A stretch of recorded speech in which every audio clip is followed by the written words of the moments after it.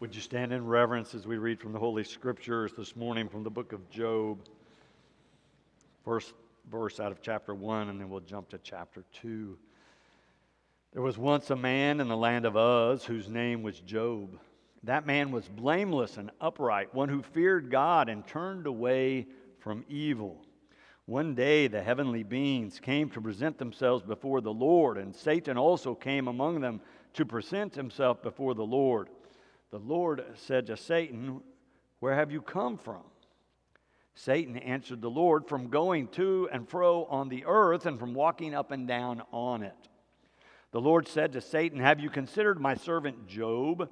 There's no one like him on the earth, a blameless and upright man who fears God and turns away from evil. He still persists in his integrity, although you incited me against him to destroy him for no reason." Then Satan answered the Lord, "Skin for skin. All that people have they will give to save their lives. But stretch out your hand now and touch his bone and his flesh, and he will curse you to your face." The Lord said to Satan, "Very well. He is in your power. Only spare his life." So Satan went out from the presence of the Lord and inflicted loathsome sores on Job from the sole of his foot to the crown of his head. Job took a potsherd with which to scrape himself and sat among the ashes. Then his wife said to him, "Do you still persist in your integrity? Curse God and die." But he said to her, "You speak as any foolish woman would speak. Shall we receive the good at the hand of God and not receive the bad?" In all this, Job did not sin with his lips. Faithful and true are the words of God.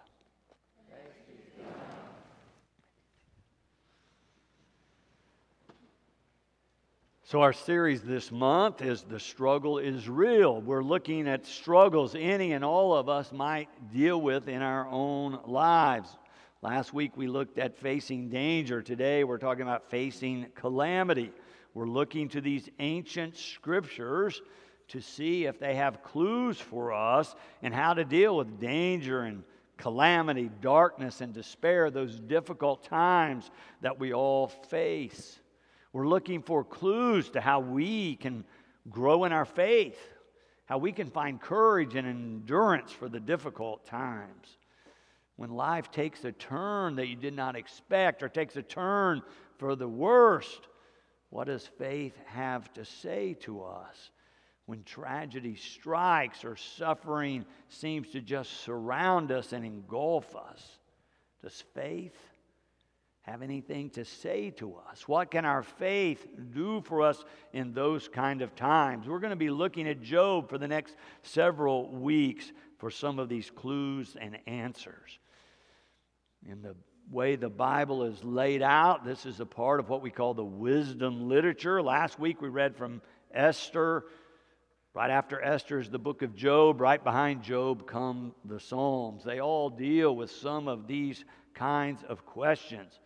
Job, though, is a theological treatise or essay, but it's told in a narrative form. It's a story of Job and some of his friends and this conversation that's going on between God and Satan in the heavenly realm. But the wisdom literature tends to be a little more reflective about life and questioning of why things happen the way they do in our lives. Job mainly is dealing with the problem of explaining suffering in human life, particularly looking at unjust suffering, as Job is said to be a righteous and upright man. When the story begins in chapter 1, it just starts with, "There was once a man." And then in chapter 2, it begins, "One day." In our time, we might just start it by saying, "Once upon a time," and tell the story. It sounds a lot like the way Jesus starts his parable when he says things like, "There was a man who had 2 sons." Or, "There was a man traveling from Jerusalem to Jericho who fell into the hands of robbers." The way this story begins is a tip that this is not just about this man, but could be about any man or any woman. It's a tip for us to listen. The way the story begins, all but says, pay attention here. There's something for you in this. I'm going to tell you about a man, but there's more to the story than just what happens to this man. There are bigger questions being answered. There are bigger themes being explored. A word about Satan. In Job, Satan is living in heaven. He's one of the heavenly beings. Most of us have been taught that Satan is somewhere right here, this evil and demonic personification of evil that's here to plague us. Not quite the same in Job. Satan's working for God. Satan is one of the heavenly beings, been sent to watch over the earth, bring God a report, let God know what's going on earth, things God needs to know. And the passage we read today is primarily this conversation between Satan and God about us, about what's happening on earth, about who humans are. Satan's argument is that humans are most often and mostly selfish. Satan doesn't have a very high view of you and me. He's basically saying to God, they only have faith because you throw blessings at them. If things ever turn and it's not all just right with them, they will not respect you or revere you or even want to have a relationship with you. God responds by saying, but what about Job? Have you noticed Job? Job is great. He's upright. He's worthy. He's a man of integrity. He runs from evil. He does good things. Verse 2 in chapter 2, the Lord says to Satan, where have you come from? Satan answered the Lord, from going to and fro on the earth and from walking up and down on it. The Lord said to Satan, have you considered my servant Job? There's no one like him on the earth, a blameless and upright man who fears God and turns away from evil. He still persists in his integrity, although you incited me against him to destroy him for no reason. So if you haven't read Job lately, let me remind you that in chapter 1, this conversation sounds very much like this. And God says, okay, let's see what happens with Job if you plague him. And plague him he does. Before you know it, in a few short verses, Job is losing everything. First, his animals, his oxen and donkeys and camels. And then his servants, they're either killed or stolen. And then if that's not enough, Job has 10 children. They're all together in a house. The house collapses. And they're all killed. All in chapter 1. Job experiences this great loss. Calamity strikes early in the story and with a vengeance. Job remains steadfast in his trust and confidence in God. At the end of chapter 1, Job is mourning, but he says, naked I came from my mother's womb, and naked I shall return there. The Lord gave, and the Lord has taken away. Blessed be the name of the Lord. So at the end of chapter 1, Job still has this great confidence in God. In chapter 2, because Job is doing so well, Satan then inflicts Job with sores head to toe. So he's in pain and itching in his own body, something he cannot get away from. And it seems to begin to cause him to ask some more questions. His wife, in fact, comes to him after she observes all that has happened to him. In verse 9, she says to him, do you still persist in your integrity? Curse God and die. She's saying, after all this has happened, wouldn't it be better if you just let go? Wouldn't it be better if you just died and finished the misery? But Job is still a man of faith, still believing in God, but maybe questioning a little bit. Rather than the strong declaration he makes at the end of chapter 1, here in chapter 2, he asks a question after she says that to him. Shall we receive the good at the hand of God and not receive the bad? He's now asking a question rather than making a statement. It might signal a shift in his thinking as he's going through these trying times. I would say that's about right in my experience of loss and pain and suffering, that we begin to ask all kinds of questions. When I've walked through pain and suffering with other people, when they're in very difficult circumstances or have experienced great loss, either of a relationship or somehow their body has failed them or something in their life has gone badly wrong, they begin to ask lots of questions. During the suffering, our minds go in all kinds of different directions. We can ask, why me? Why now? Did I do something wrong? Should I be doing something different? Why is this happening? How can God let this happen? Where is God? So many questions as we try to make rational sense out of suffering and tragedy. Job points out that sometimes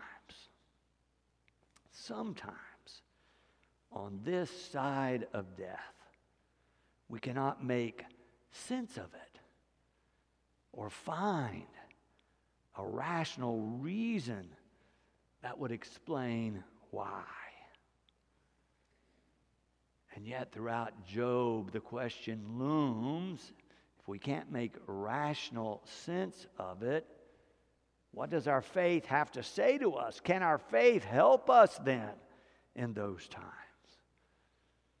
I remember in seminary, professors raising this idea of the problem of evil and suffering, and how do you justify a loving God with all the human life can present to us in terms of tragedy and suffering. At the end of every term, we had to write a 20-page, what they called a credo, a theological essay about what we had learned and how we would explain how we use what we learned in the practice of ministry. And I can remember thinking, gosh, I haven't had that much pain and suffering. I grew up in small town America in the late 50s, 60s, and 70s.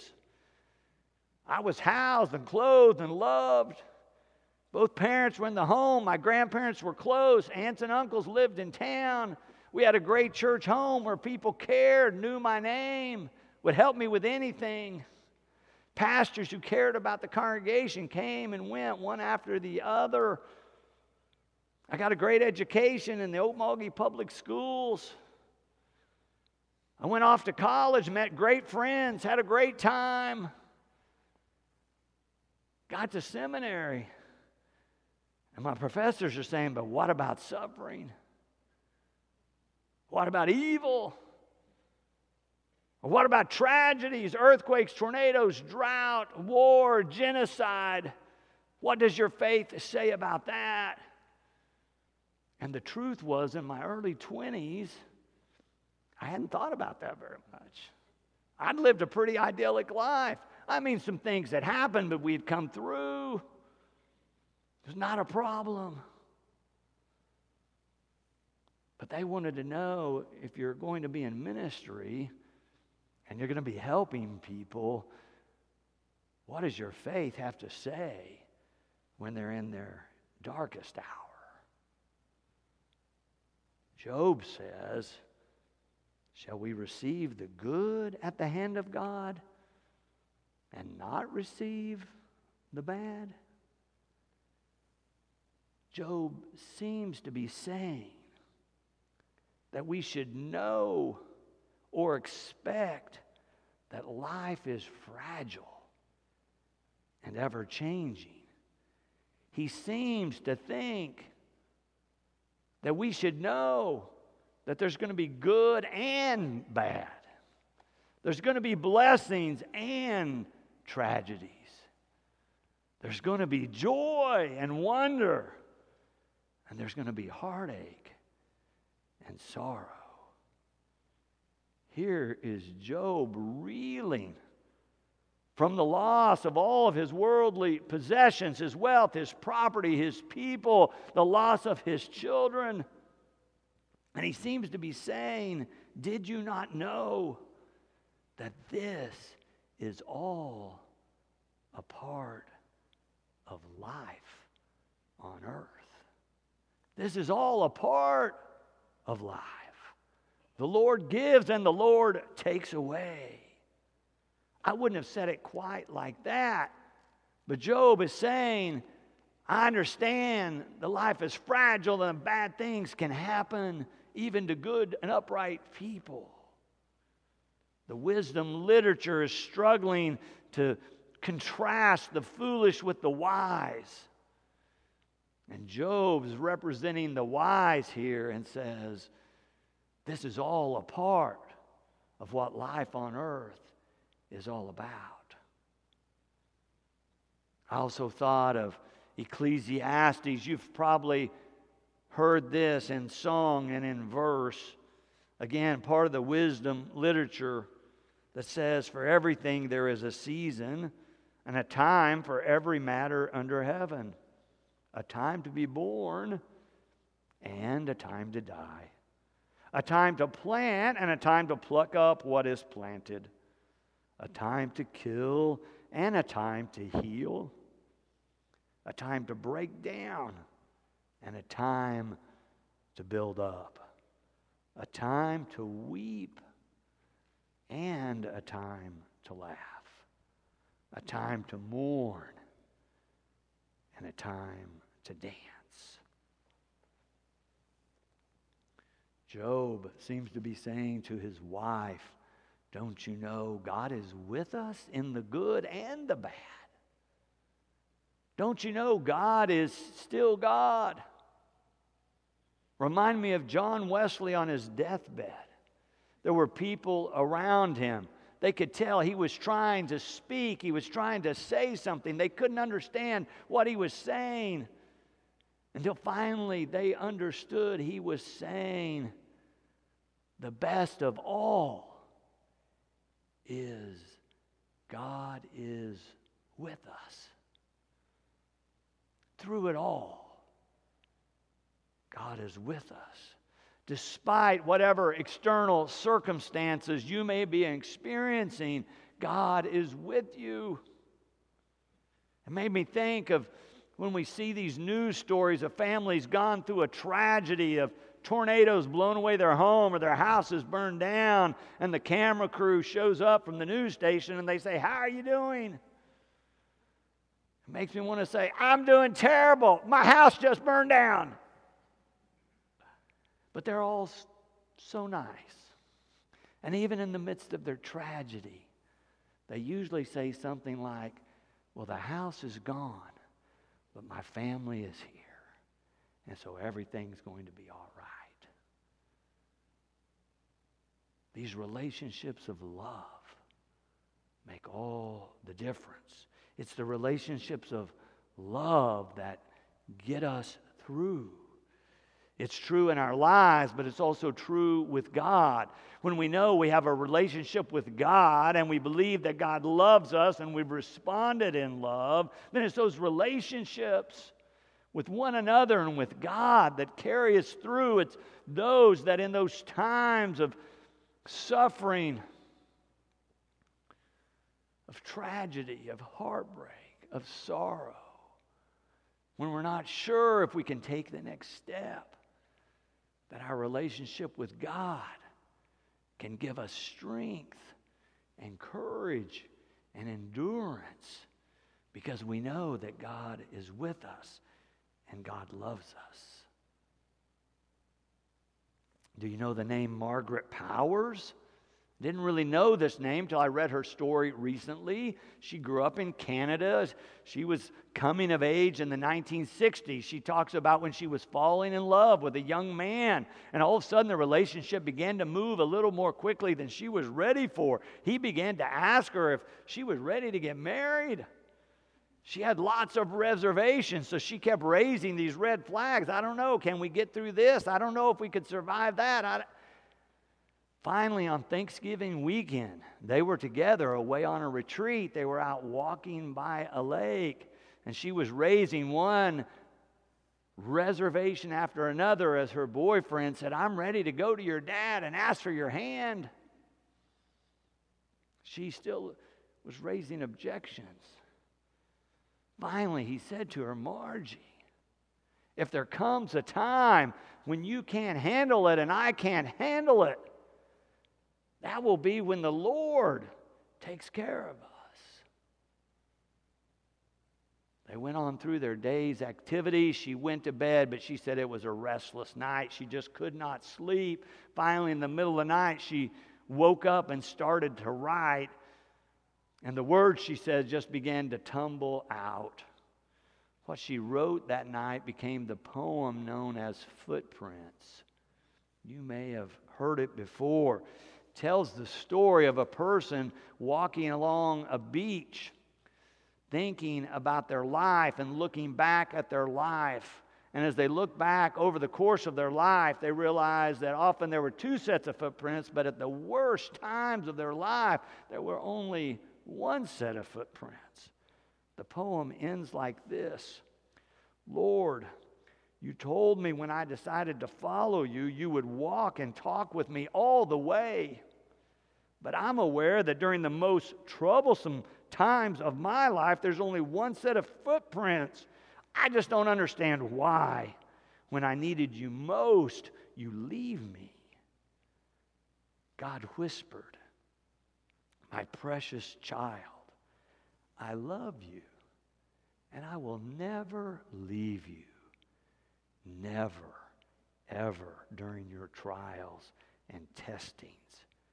When you saw only one set of footprints, it was then that I carried you. It was then that I carried you. Amen. And thanks be to God.